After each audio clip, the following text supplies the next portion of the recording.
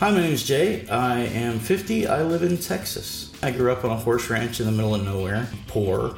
I was a weird child. Emotionally, very sensitive, artistic, not particularly tough, kind of nerdy. My dad did not know how to deal with that. My mom tried. She wasn't very well equipped for that either, but, they did their best. I found out I had BPD. I was in my workshop one night, almost 3 years ago.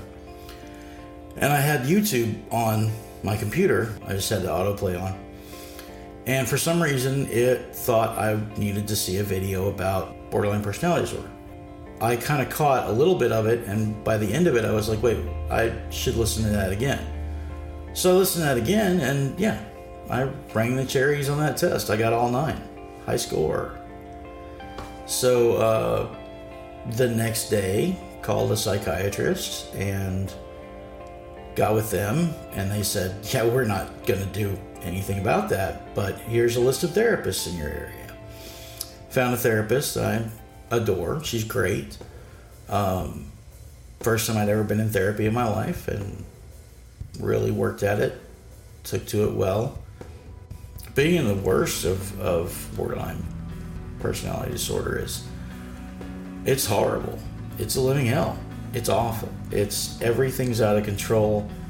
It feels like your head is splitting into 4 sections and floating away. You have no footing, no grasp of reality. You're angry and deeply ashamed that you're angry. I wouldn't wish that on my worst enemy. I really wouldn't. I spent all my life not being who I thought I was. Like, who I thought I was wasn't real.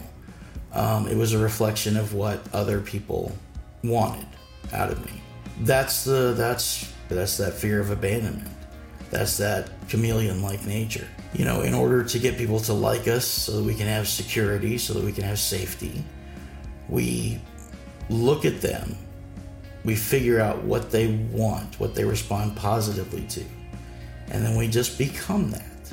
We become this shambling, poorly balanced Frankenstein's monster of other people's ideal personality traits. And I don't think ever really get to develop ones of our own.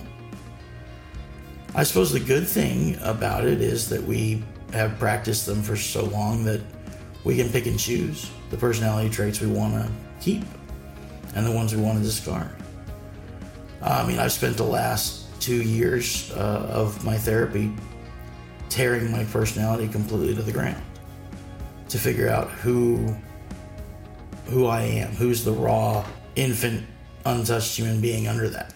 Managing it now is a huge relief. Having the skills, the tools to make the machine work or work with the flaws that the machine has. It's like that scene in the original Karate Kid where he's learning how to block with the washing the cars, painting the fence.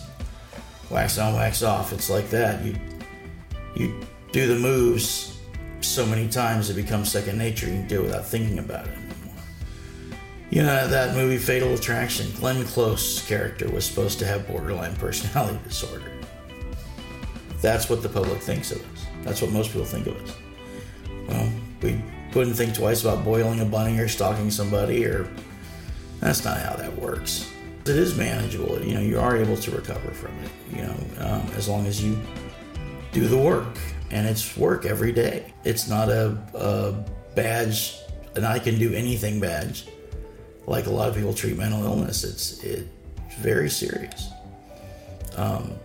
It ruins lives, or it can. I stopped allowing it to ruin mine. And I think that's something we should all do.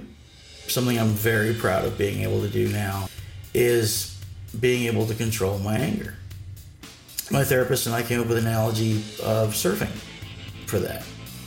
It's a huge killer wave, and it's going to come and take you under, and you won't recover from it, because after the anger comes the shame, and it just keeps pushing you down.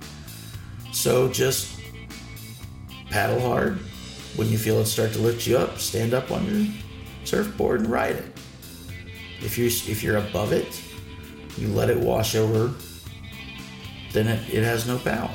You're controlling it.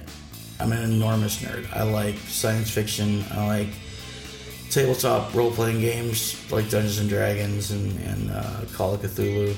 I'm a dungeon master for a group. We play it. We have a home game every Friday. We've been playing for 5 years now. Things that make life worth living to me. My kids, definitely.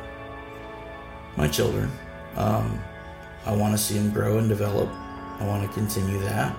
If I die, I'm going to miss something. It's that simple. I don't want to miss anything. The world is full of wonders. You just have to find them. You learn something new every day. And if you don't, you're not looking hard enough. So just that. If I die, I'm going to miss it. That keeps me going.